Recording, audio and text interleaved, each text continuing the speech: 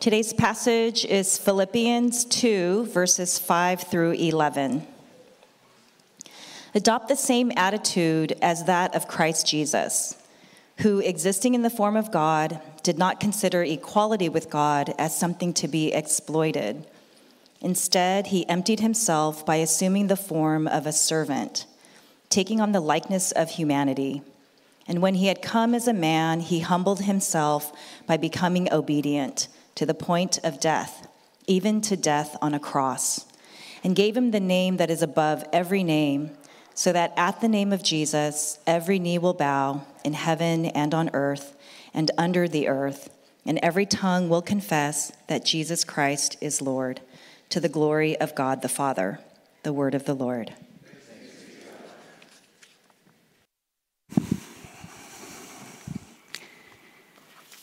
This morning, we begin our Advent series for the year. Advent officially began last week, but now it's like in full swing. We have the Christmas forest behind me.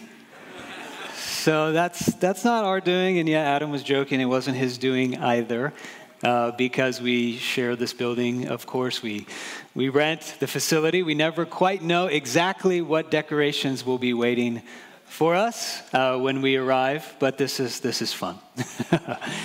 We'll be looking this year at Philippians chapter 2, 5 through 11, the passage that we just read for the next 4 weeks. And I'm calling the series, it's there on the front of the bulletin, The Attitude of Jesus Christ. This is not a very original title at all. It comes directly from verse 5, which says, adopt the same attitude as that of Christ Jesus. So the point of verse 5 there, if you just think about it for a moment, it's pretty straightforward. The attitude of a Christian should be the same as the attitude of Jesus Christ. So, what does that mean, attitude? Attitude could be defined as a mindset or a way of thinking, your practical disposition toward life. There's a definition I like. I think I have a slide for it.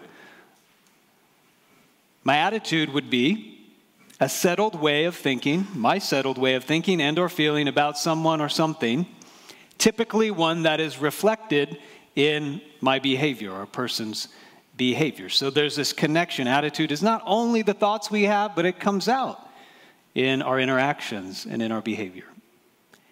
Now, before we start looking exactly at what the attitude of Jesus Christ is, I want to begin today's message and really the whole series for this year's Advent season by asking you a question to consider this month.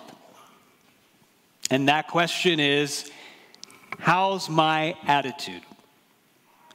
That question can come across, I realize, as kind of like a parent talking to you, like, watch your attitude, young man, watch your attitude, young woman. But I want you to consider this. If you could use a word, if you could think of a phrase to describe your attitude as of late, maybe this past week, maybe in this season, what would it be? Would it be maybe hurried or harried? You're busy, you're going through your to-do list.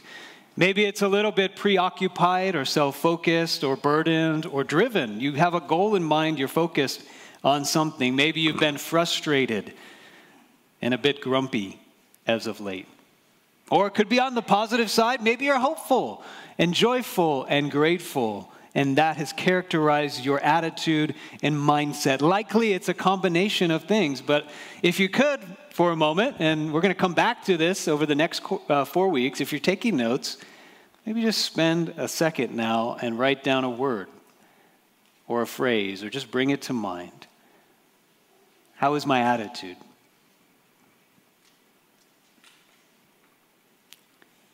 In addition to this, there's something else I want us to consider before we dig into this passage. I don't want to be that pastor, so to speak, that's always painting the world and the culture around us like with this negative brush, saying it's such terrible times, either the worst of all times. But having said that, And having said that there's a lot of good, there's a lot of things we can celebrate, there's a lot of common grace that God has shown and is showing in the world, I don't think I'm out of line in saying, and please, we're going to interact over this for just a second, that by and large, the prevailing attitude, the dominant attitude in our culture right now is something like a me and my group first attitude. There seems to me to be a lot of suspicion, a lot of distrust, quite a bit of disillusionment. That there is this prevailing attitude of me, my rights, or me and my group's rights first. So here at the end of 2022,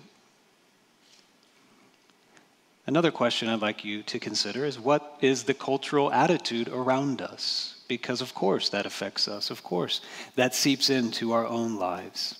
And I don't know what you think, how accurate I was in describing it, but it seems to me that's the culture we're swimming and living in.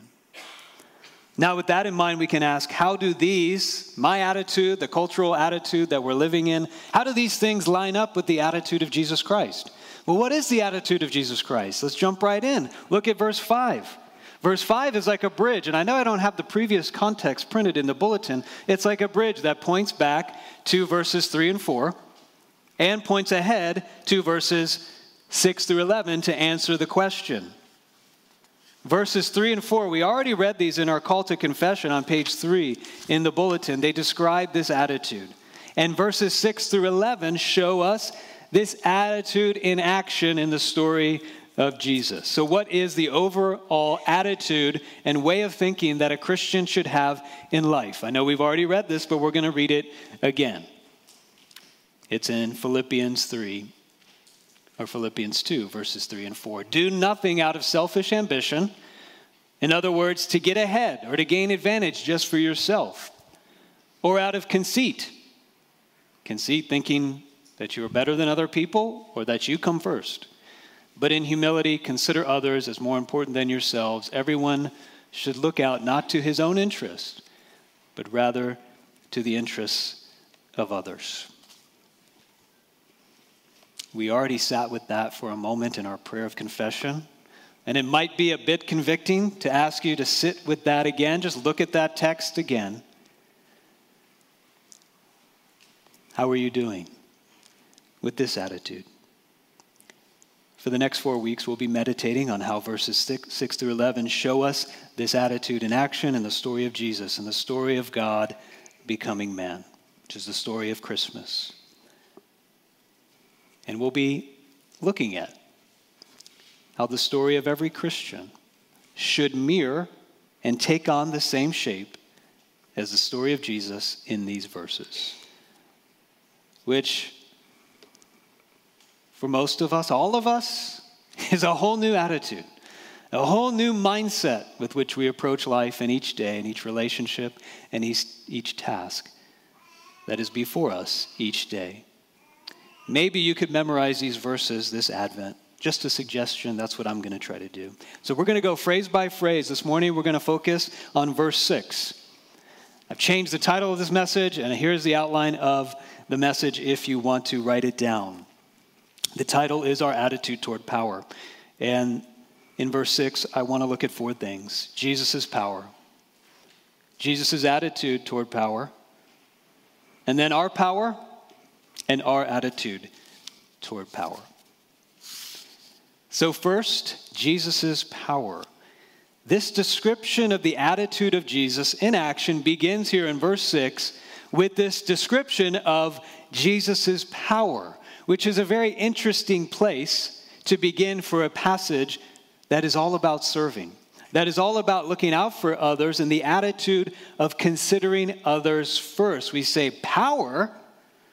What does power have to do with any of those things? Usually we don't associate power and people who have power with putting others first, with looking out for the interests of others, right? Do we put these things together? The powerful, who are the powerful in this world? Are they also the people who are putting others first? We've become pretty cynical and distrustful and disillusioned when it comes to power. You could think of political power.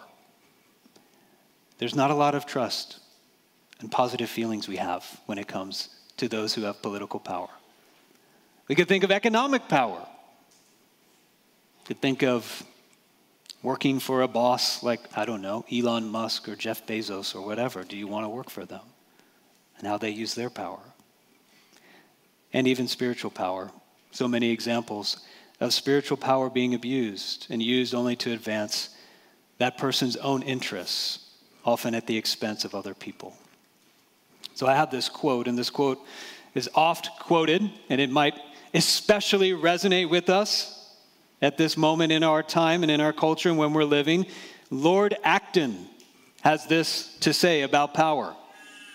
He's a historian from the late 1800s, early 1900s. He said, power tends to corrupt. You've heard this part. And absolute power corrupts absolutely. It goes on to say great men are almost always bad men, even when they exercise influence and not authority. Still more when you superadd the tendency of the certainty of corruption by authority. I found it a little bit amusing that this is all coming from a man named Lord Acton. Let me teach you about power and the corruption of power. Lord Kapoor. It's like Lord Vader or something. But what he's saying here is take any person, you, me, add power, corruption. Add more power, more corruption. Add authority. It gets even worse. And Lord Acton, if you look this guy up, he's a serious historian. He's got a lot of great things to say. This was his conclusion looking at history. And it kind of maybe seems right to us. Makes sense. But according to the Bible, in this passage, Christmas is about taking a God, the God, with all power and with all authority, and this God becoming a man, and how he does something very different with power. Something unheard of. Look at verse 6. It says two things were true of Jesus before he was born. It says who, meaning Jesus, existing in the form of God, did not consider equality with God as something to be exploited. There's two things there said about Jesus. One, Jesus existed in the form of God. Form here means all the qualities and characteristics that are essential to a thing. So form doesn't mean like it just seemed like he was God. No, it means he had all the qualities and characteristics of God. And Jesus, secondly, was equal to God, very clearly said. Some scholars would argue that this verse right here, these two descriptors, maybe the most important and maybe the most amazing statement we have about the pre-existent life of Jesus Christ. That this is what's being said about him. Before he was born, as a baby in a manger, he was God. God has a lot of power. He is omnipotent. He is almighty. He is absolute in all his power. A lot of ways we could define power if we think about it as the capacity to act, the capacity to influence other people or affect reality. Then according to the Bible, Jesus' power was absolute and unlimited. And yet, Christmas, we say, here he is, a little baby lying in a manger. What is that all about? Now, there's a lot of ways to break down power. What it is, how it works. Here's how I want to approach it. Usually, there's this equation that works with power. Power equals position equals privilege.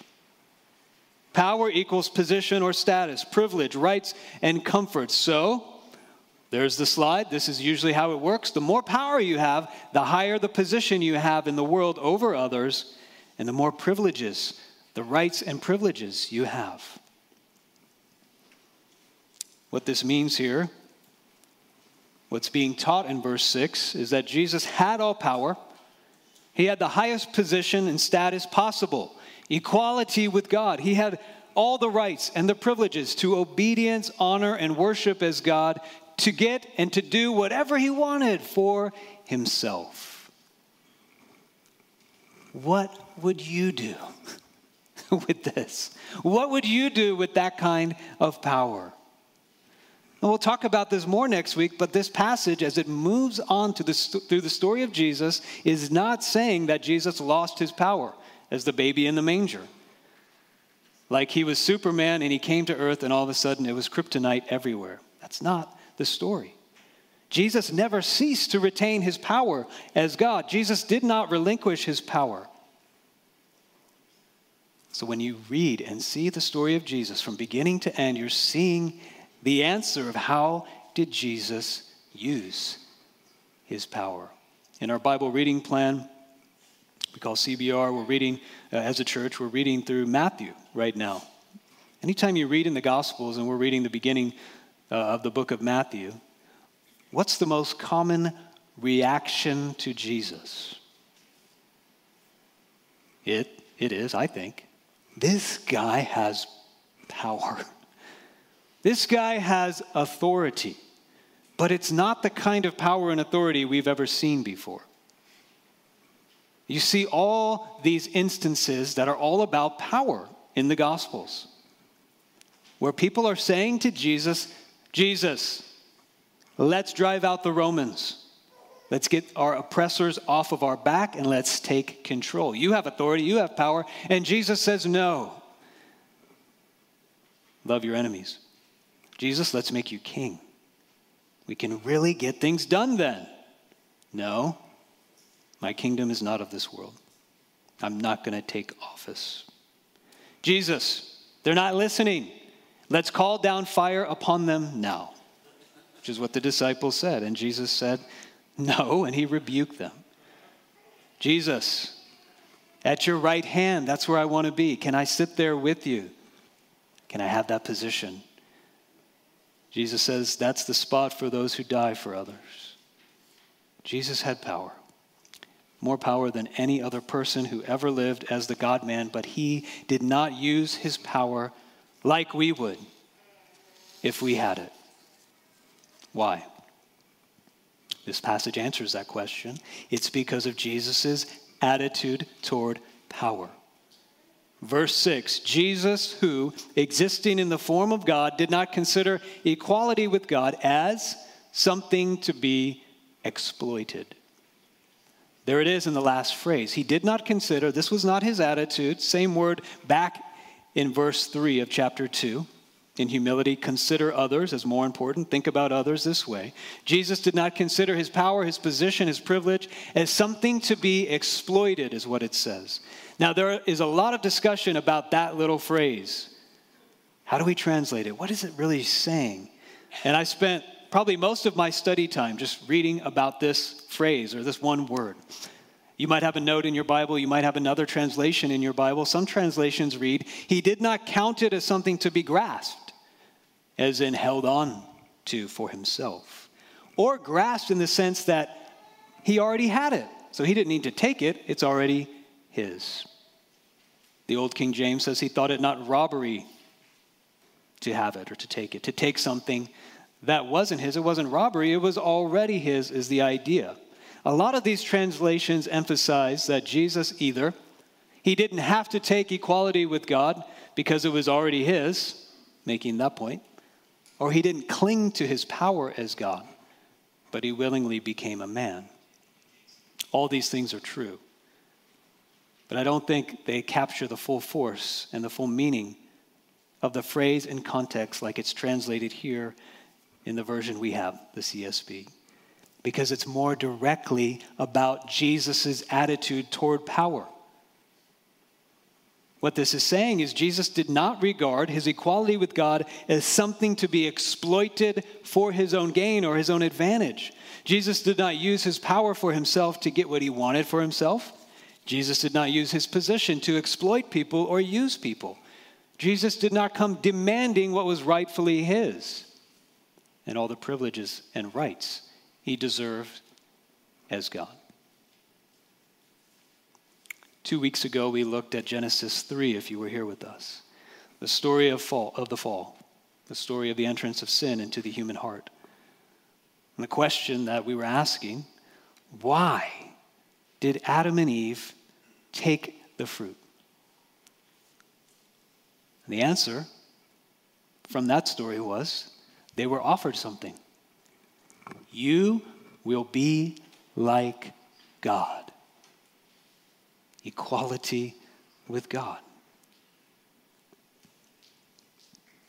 The Bible says that sin, at its core, is just that.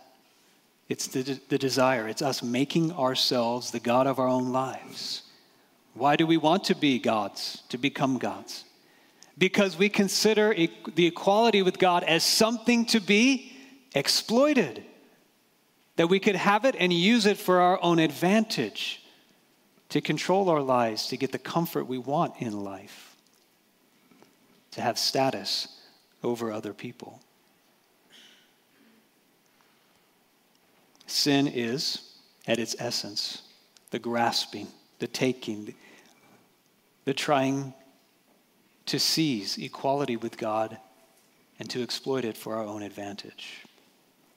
And the effects of that are all the ways we harm, abuse, and misuse one another. All the pain and broken relationships that this causes. Starting first with our relationship with God. Because sin is in essence trying to dethrone him. This passage is saying that at the core of the gospel, at the very heart of Christmas, is Jesus not considering equality with God as something to exploit. Why did Jesus become man? We could say it's because of how he considered us, his attitude toward us. Jesus' settled way of thinking and feeling about us that was reflected in his behavior towards us. Let me phrase it like this. Another question I want you to consider. What is God's attitude toward you? How do you think God is thinking and feeling about you? At your worst, in your sin and need and brokenness. The answer that this passage gives us is, it's here in the story. Look to Jesus. You'll see. If you believe this passage describes God's attitude toward you, it changes everything. He loves serving you. Can we say that about God? He considers you so important that if you need something, if you're hurting, he wants to lift that from you. He takes on our humanity. So he knows and he understands your hurt. He understands your temptation to use power for yourself. And though we try to take his place as God, he took our place, dying as a man for us. This is Jesus' attitude toward power. Use it to give, not to get. This, friends, isn't this a Lord we can follow? Isn't this a Lord we can submit to and trust? Isn't this a power that we can trust?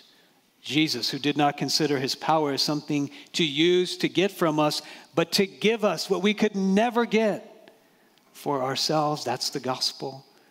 That's Christmas. The one who died for us will never exploit us. So at his name we gladly bow and confess. He is Lord. And we let him shape our lives and our stories to look like his. So let's talk about that. The final 2 points, practical points. How does this apply to us practically? If this is the gospel, the heart of the Christian faith, this is what Christmas is all about, what difference does it make? Let's apply that to our attitude about power and position and privilege. When I say those words, I don't know what you're thinking. Power? I don't have a lot of power. I'm just like a regular person out here in the world. I don't think I have a lot of power. And I think power is kind of like money. We always look at people who have more than us and say, I don't have much. Look at that millionaire over there. Look at that billionaire over there. They got a lot of money. I just have, just a meager amount. Power, I'm not the president. I'm not the CEO. I'm not the captain, whatever it might be. But we all, to some extent, have some capacity to act and influence others. We have a capacity to affect reality. Some of us more than others. But to apply verse 6 to our lives, first we have to see the power we do have. So friends, as Christians, we need to admit, I do have power. And not only that I have power, most of us have more than we realize. Power, position, privilege. I mean, think about an infant. Even an infant has a lot of power. They will cry and they will scream until they do what you want, or you do what they want. That is power. That's capacity to influence other people. In our families, at work, in school, on our teams, in our groups, friends, here at church, we have power. Here in Orange County, we have a lot of power. Isn't it true that we spend most of our lives trying to get power? Isn't that true? Succeed in school, in college, in your career. Why? To advance in having more capacity to act, to influence my reality, to have more position, to have more privileges and comforts. And a lot of us have succeeded very well. So to deny the power and position and privilege we have is almost the same thing as saying, I don't see it because I want to use it all for myself. It's like if you have millions of dollars in the bank, but you never check your balance, right? You don't know, I don't want to know what's in there. It's not in there. And someone asks you, can you spare a little to help?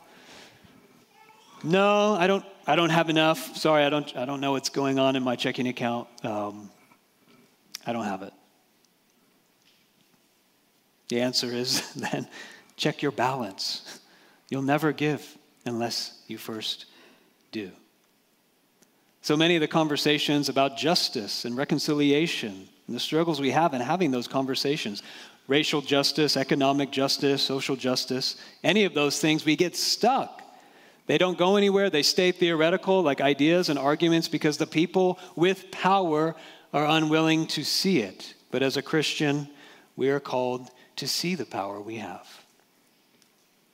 To see the power we have been given. Which leads me to my final point, our attitude toward power. This is not saying to us, have a negative attitude or always critical attitude towards power. That power is bad. Jesus did not have this attitude. He didn't have a negative attitude toward power. He just had a different attitude toward power than anyone else has ever had. And here's the attitude. I think I have a slide. Whatever power, position, and privilege I have is not for myself, for me to enjoy and use and take advantage of, exploit to my benefit for myself and my family alone. It's for me to give, to share, to serve, and to use to lift others up. A few more specific examples of what this might look like. First, in our attitude towards seeking power. I've already shared that we live in a culture whose dominant story is get more power, you'll get higher position, you'll have greater privileges. Isn't that the purpose of life? Isn't that what it's all about? Isn't that what's driving us toward success from a young age? This is the story we are given, and we are told we should live. Get status, resources, wealth, influence, rise up, move up, get comfort, get privilege. But there's a paradox that is very clearly seen and observed about our culture and others. As power, position, and privilege go up, for some reason, so does anxiety, depression, and unhappiness. It's a complicated thing as to why. But this passage is telling us a very different story. So I'd like to put a proposal out there for you to consider that in part, and please hear me, I'm saying in part, our struggles with emptiness, anxiety, meaninglessness is due to our pursuit of this empty glory and story. That all the power, all the position, all the privilege we can get in this life is for ourselves. So keep earning it, keep keep it for yourself. Keep growing it. The Bible says this is like striving after the wind. You have it, but nothing's there. We have lost the reason and story why we have been given the gift of power, which is to bless, to give, to serve, and to find the joy of God in giving. Earlier on in this chapter, Paul says, make my joy complete. Live into this story and I will rejoice. And remember, Paul himself is in prison. He did not have to be in prison, but he said, I'm actually rejoicing here. And there's a way for you to find this joy. It has everything to do with your attitude towards seeking power. He said, I have joy in using the power I have to serve, to give for the glory of Jesus, and you can have that too. Secondly, our attitude toward the abuse of power. The abuse of power, unfortunately, has a very long and too often frequent in the history of the church and in the church now. How do we make sense of it? People using their power to exploit others who said they were Christians, who found ways to justify their abuse and exploitation of other people by quoting the Bible. How do we make sense of it? We know it happens. The history of slavery, racism in our country, it's mixed into the story of colonialism. And there's stories of pastors using their position to abuse other people. What do we say? We can say, according to this text, the most anti-Christ attitude we can have is using Christ to get position, power, and privilege, and exploiting people. So we have to call it out, and we must grieve it. We must guard ourselves against it. I must guard myself against it. We must show sorrow and repentance and watchfulness that this would never be us. Last, our attitude toward seeking power, our attitude toward the abuse of power, and final thought, our attitude toward where the power really is.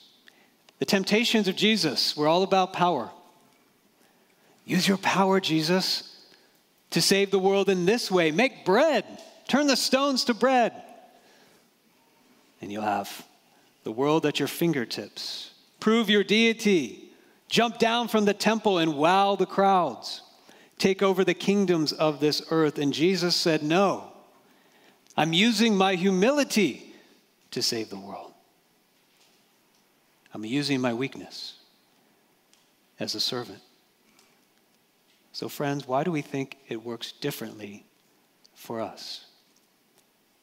If we have a problem, a situation, if we want to make a difference and solve the issues of our lives and our world, we say, I need the power for that. I need control over that. I need mastery.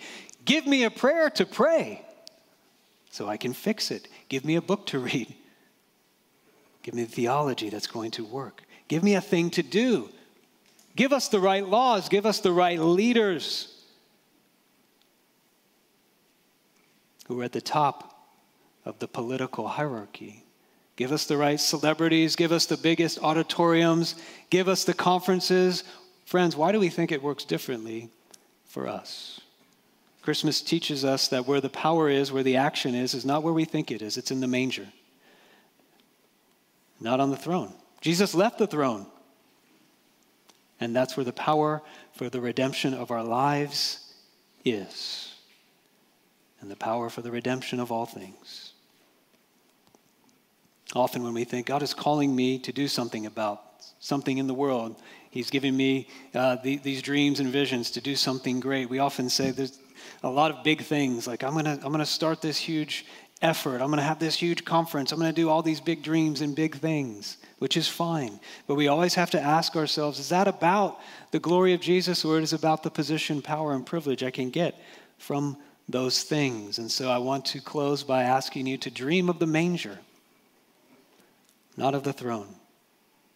That's where the real action is. Be content with the manger, which for a lot of us is very much like a manger, changing diapers, taking care of a little one, feeding and nurturing life, giving yourself away to the people God has put closest to you. The whole passage and the whole thrust of this text is telling us the action is not in the Oval Office. It's not on TV. It's not in the news. It's not where those who have the most followers or views are. It's in the hidden places where people, in the name of Jesus, are using their capacity to bless, to love, to consider others more important than themselves. That's where the action is. Let's put this attitude into action ourselves, and let's ask the Lord to give us grace to do so. Would you pray with me?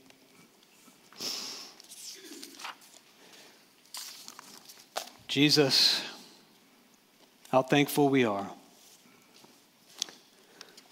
that you did not use your position, your power, all your privileges only for yourselves, because if you did, we would be lost.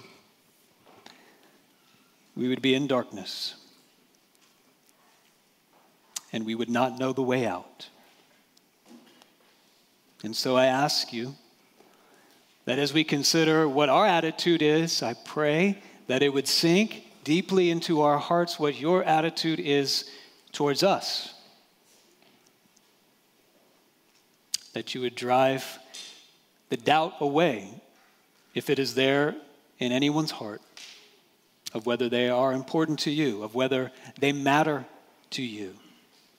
I pray you would drive the doubt and distrust away in our hearts, that anything you ask us to do would not be for our good and ultimately for our joy. We thank you that this story is true. We pray that this would be the story that shapes our lives more and more. And we ask it in Jesus' name. Amen. This morning we